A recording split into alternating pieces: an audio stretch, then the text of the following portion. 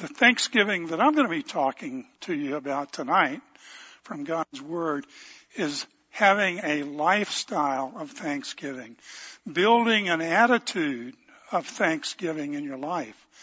And certainly, not just an attitude, but even acts of thanksgiving. How should we be thankful to God as a biblical way? And just by way of, I want you to see that thanksgiving is actually a major theme in Scripture. And we know that it's to be a major attribute in the life of a Christian. I don't know how many of you saw Jim Sharbrock's Facebook post right before Thanksgiving.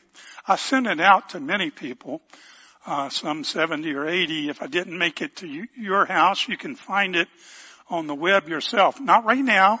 Just save it till later. It's worth reading, but read it later.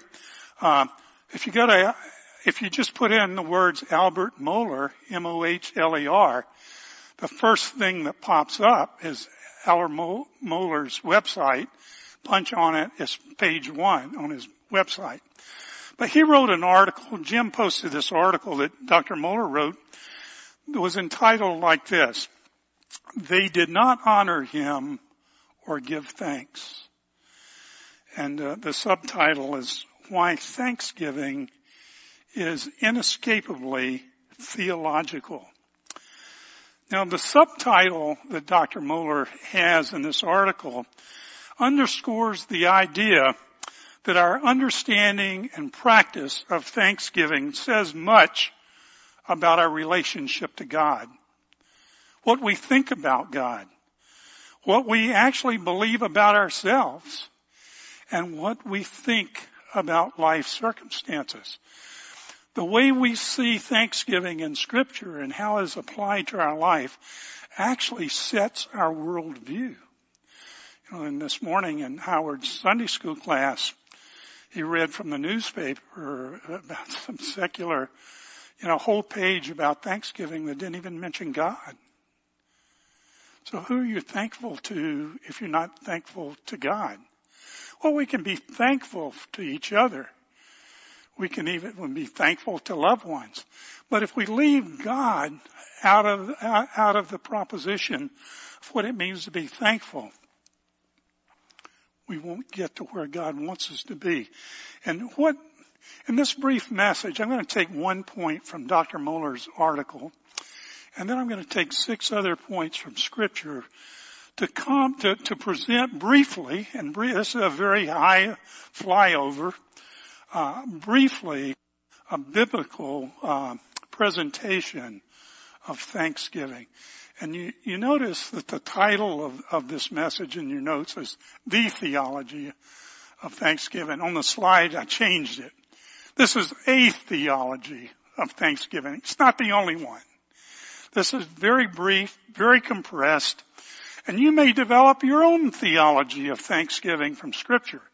I just want to give you some touch points of how to think about Thanksgiving from a biblical point of view. Let's look at this first point that I took from Dr. Mohler's message. And the first point is, I've listed it in your notes, is unthankfulness. This is a negative view of thankfulness, the only one I have. Unthankfulness, its end or its result dishonors God and darkens the heart. If you look there at Romans, and all of my scripture verses are from the English Standard Version. I personally prefer the New King James Version, but in deference to the fact that many of you use English Standard, I'm going with that tonight. And it has all the scriptures well presented. Well, of course, this is the passage where Paul writes that God's wrath is revealed from heaven against ungodliness. Well, he goes on to explain what ungodliness is. In verse 19, he says, what can be known about God is plain to the ungodly, because God has revealed himself to them. And verse 20 says, for his invisible attributes, namely his eternal power and divine nature, have been clearly perceived ever since the creation of the world and the things that have been made. So they are without excuse. Now here's the point, and I've got it underlined for you. For although these God rejectors, the ungodly, for although they knew God, they did not honor him as God or give thanks to him. And that's what that page on the Atlanta Journal was talking about. Not one mention of God instructing people, 3 accounts from 3 different people about what they were thankful for. No mention of being thanks to God. Well, the scripture goes on to say that those who refuse to honor God and to give thanks to him, they became futile in their thinking, and their foolish hearts were darkened. That kind of explains why our world seems so topsy-turvy sometimes. Well, let's look at point 2. And again, this is a flyover. We're going to spend some time tonight actually praying, giving thanks to God after we go through these 7 points. Point number 2. When we look in the Old Testament, we see that thankfulness was an everyday part of Israel's worship before the sanctuary of God. When we look at 1 Chronicles 23:30, the scripture says this, speaking of the Levitical priest, and they were to stand every morning thanking and praising the Lord. And likewise at evening, and whenever burnt offerings were offered to the Lord, on Sabbaths, new moons, and feast days, according to the number required of them, regularly before the Lord. Now you just wonder how the Old Testament Levitical system got off the mark when they were spending every day thanking God. And but that's another message for another time. Well, the first mention of thanksgiving in the scripture is in Leviticus 7:11, chapter 7, verse 11. When God gave his law through Moses, he instructed Israel to give a peace offering to God as an offer of thanksgiving. Ephesians 2:14 reminds us that Christ himself was the fulfillment of this peace offering, where it says, for he himself is our peace. So thanksgiving was a part of the Levitical law, which was practiced daily in the sanctuary. Well, the third point I want you to see as we briefly go over this theology of thanksgiving is that thanksgiving is enjoyed in the goodness of God as creator and provider.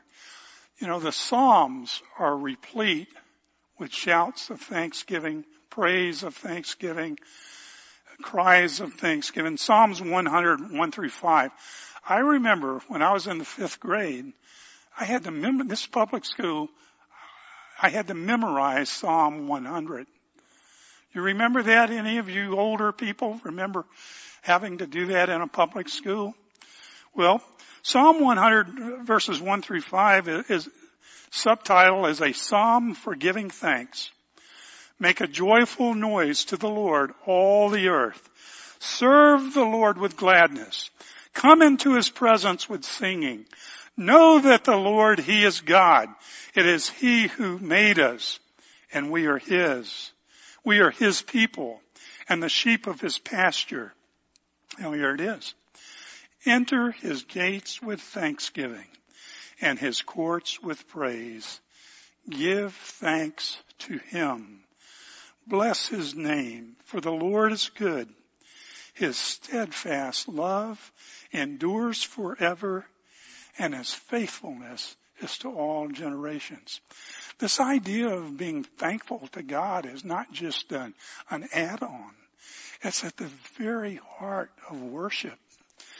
You know, the Hebrew name for Psalms is Tehillim, which means praises. In Psalm 69:30, Scripture says, I will praise the name of God with a song. I will magnify him with thanksgiving. And there's that Hebrew parallelism where praise and thanksgiving are pictured as almost one and the same, different aspects. So when thanksgiving is a way of praising God. When you're giving thanks to God, you're actually praising him. Just think for a moment, if we thank him for the beauty of his creation, if we thank him for his holiness, his love, his mercy, his power, his wisdom, his truthfulness, his goodness, his provision, his salvation and deliverance, we're not only praising God, we're evidencing a heart of thanksgiving. Now, fourthly, thankfulness is embodied in the very heart and life of Christ. At every point in the earthly ministry of Christ, we see and hear Christ giving thanks to the Father. From the beginning of his ministry in the wilderness to his death on the cross, his resurrection and ascension into heaven, he is thankful to God, his Father. Now, I might remind you of something. Christ, as you know full well, did not have an easy life. He suffered all things in his flesh, which is just like yours. He was confronted with demonic spirits. He was constantly met with an onslaught of the sick and the lame, seeking healing. Crowds pressed him at every point. He was often tired in his flesh. He encountered unbelief, rejection at every turn from the first year of his ministry. The Jewish rulers sought his death from that first year. And finally, he endured the shame and the agony of the cross, never losing his heart of thankfulness. Now, you might remember in Luke 17, starting with verse 11, Jesus taught a parable about the 10 lepers, and he healed 10 of them. And how many returned to give glory to God and to give thanks? Only one. I think it would be a bridge too far to say perhaps only 10% of worshipers are really thankful, but the one that was thankful, he was a Samaritan. He wasn't even a Jew. He was a foreigner. But the parable is powerful in teaching that few recognize and give thanks to Christ. Well, the scripture says that he was made like us, Hebrews 2:17. He had to be made like his brothers in all respects in his suffering. So what sustained Jesus in the flesh was the same Holy Spirit, the same God's enabling grace that is promised to sustain each of us as believers. Through it all, Jesus maintained a heart of thanksgiving. And our own struggles in this life, we too can maintain a heart of thanksgiving.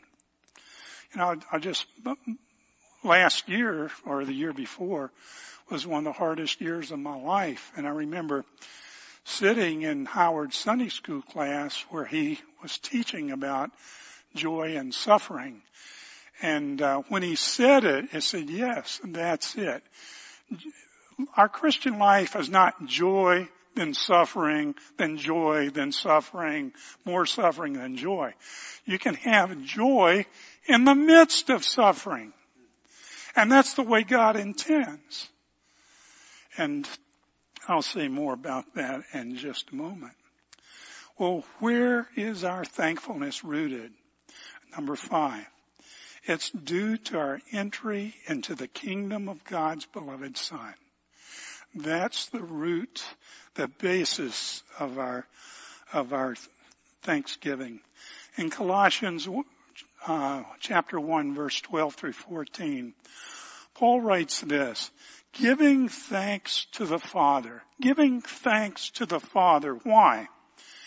He has qualified you to share in the inheritance of the saints in light.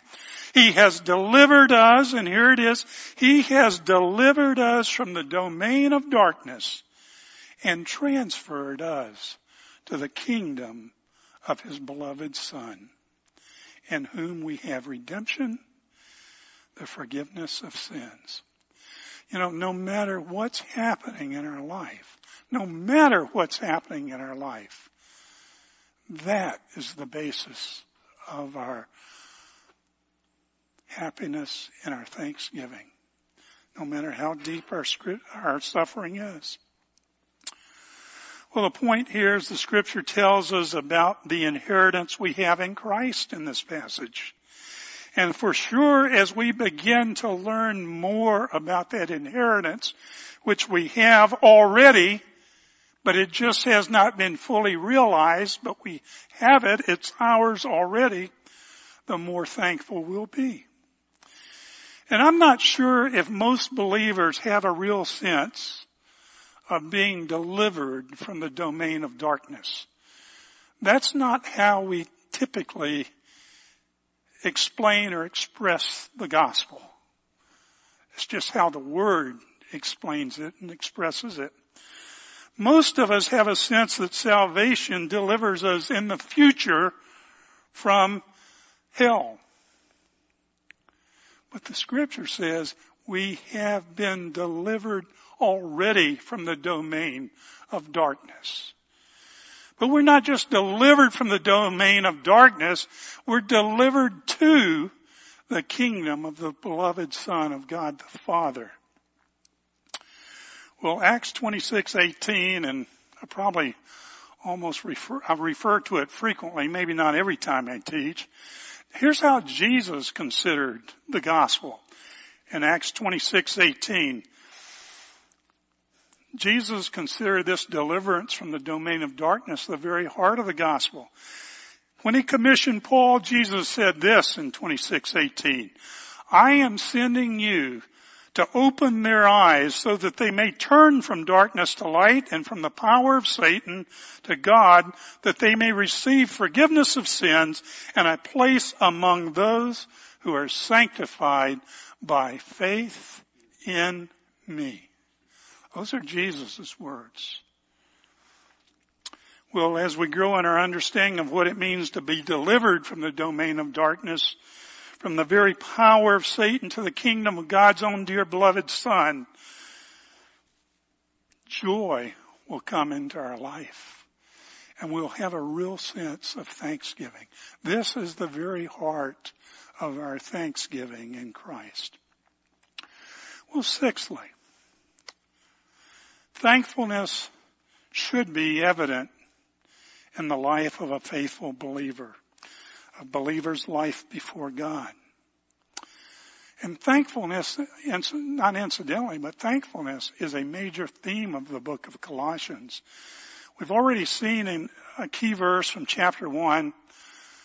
In chapter 2, there's a key verse in chapter 2, in chapter 3, and in chapter 4. But in chapter 2, verse 7, we read this, that we're to be rooted and built up in Christ and established in the faith, just as you were taught, abounding in thanksgiving. I think you know what it means to abound in thanksgiving. Present tense here says it's a continuous action. But it means our life should be abundant in thanksgiving. Thanksgiving should be a major feature of our life in Christ. Now, let's look at chapter 3 just briefly. And I think chapter 3 helps us better understand how we're to abound in Christ, in thanksgiving in Christ. Here's what Colossians 3:15 through 17 says. And let the peace of Christ rule in your hearts, to which indeed you were called in one body. And here it is. And be thankful. Let the word of Christ dwell in you richly, teaching and admonishing one another in all wisdom, singing psalms and hymns and spiritual songs. And here it is again, with thankfulness in your hearts to God. And whatever you do, in word or deed, do everything in the name of the Lord Jesus Christ. Here it is again, giving thanks to God the Father through Him. He always is the instrument and the agency of our thankfulness.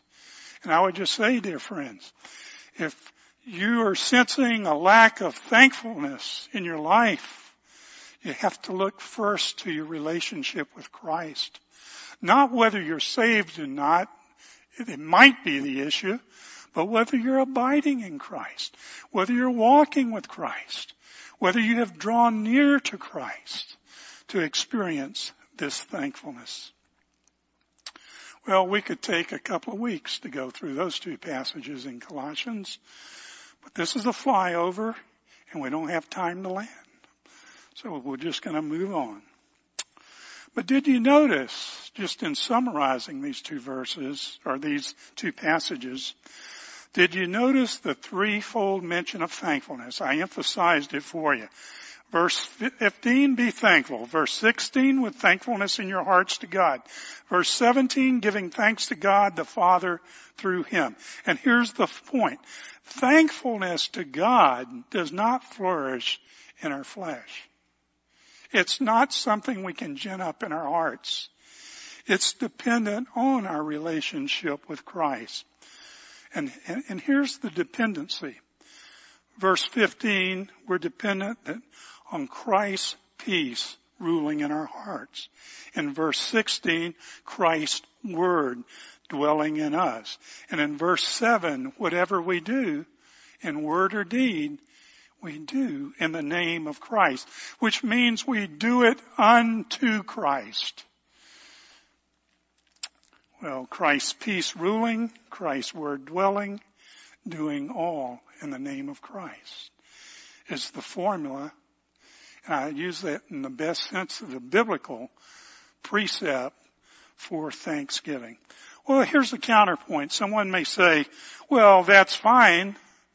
But when tragedy hits, when I'm faced with real hardship, thankfulness is difficult for me, if not impossible. And it is impossible in our flesh. What we want to do in our flesh is give up, give in, and give out. We do not have the strength in our own flesh to be thankful in the midst of deep tragedy, deep difficulty, deep hardship. When you're in deep is when you say, God, I don't know what to do. I need you. And that's the beginning of realizing that your flesh is bankrupt in having hope and having joy and having a heart of thanksgiving. Well, God's grace is sufficient in our weakness. It's the sovereignty and sufficiency of God, which is our strength in the struggle and the source of our joy. 1 Thessalonians says this in 5:16 and 18, verses 16 and 18. Rejoice always, pray without ceasing, give thanks in all circumstances, for this is the will of God in Christ Jesus for you in all circumstances. You can't rejoice in suffering. You can't be thankful in suffering. Unless, and it's sometimes hard to pray in suffering. But this is God's will for us, and God will answer the prayer. God, help me. Deliver me. Restore to me the joy of my salvation.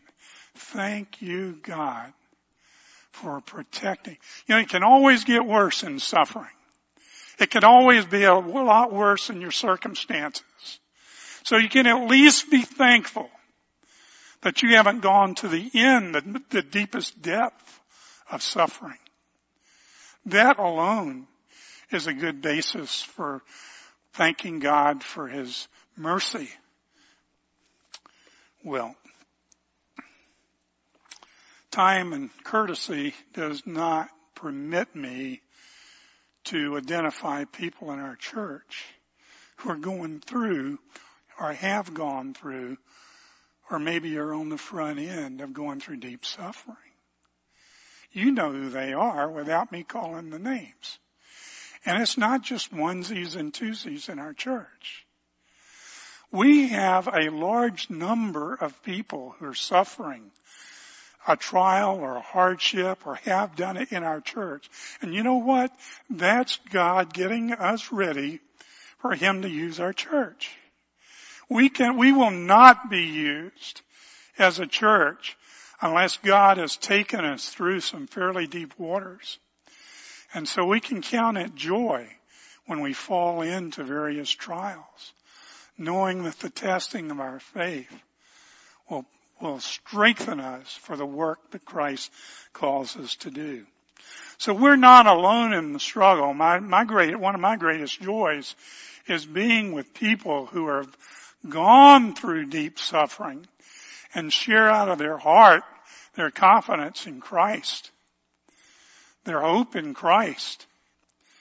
And if you don't know someone, or if you don't have a friendship with someone that has gone through or is going through, that could be an important part of your own spiritual growth. Well, let me move lastly to number 7. Thankfulness is ever present in the worship of God in heaven. Ever present. Present right now.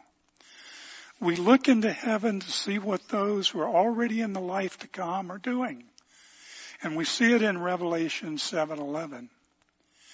And all the angels were standing around the throne and around the elders and the 4 living creatures. And they fell on their faces before the throne and worshiped God, saying, Amen, blessing and glory and wisdom and, here it is, thanksgiving and honor and power and might be to our God forever and ever. Amen. Thanksgiving right now being offered in heaven by the angels from saints already departed. It's a glorious thing to think. It's a glorious thing to honor God with our thanksgiving on earth. There's a sense in which we join in with the honor and the thanks and the praise of God in heaven that is going on constantly. So when we do it maybe today and we don't do it the Wednesday, anytime we do it, we're joining in.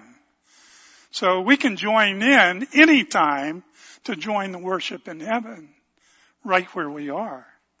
So let's don't give up that privilege. I think somebody told me this morning that they had just learned or just heard it spoken. You know, we often say evangelism is one thing you won't do in heaven. It's done. You're done. But guess what? Rejoicing and giving thanks to God in suffering will not be a part of your life in heaven. You'll give thanks for what Christ suffered, but right now we can give joy and thanksgiving to God in our suffering. Well, we who love and follow Christ are called to join in this thanksgiving. We should not wait. In spite of our circumstances, we already have reason to join in thanksgiving. So let me leave you this with a concluding thought. We first saw that those who reject God in unbelief have their hearts darkened. You know, that darkening of the heart is associated with a domain of darkness, Those who have rejected God are in the domain of darkness. They haven't been delivered out of it. But we who are in Christ have been delivered from the domain of darkness to the light, to the kingdom of God's own beloved Son. We have the basis for thanksgiving. So this means, in closing, no matter what is happening to you, no matter what is happening to your loved ones, this one truth alone can be the basis for our eternal thanksgiving in Christ. And when I say eternal, I mean it begins now and can be never ending. We must honor God with our thanksgiving.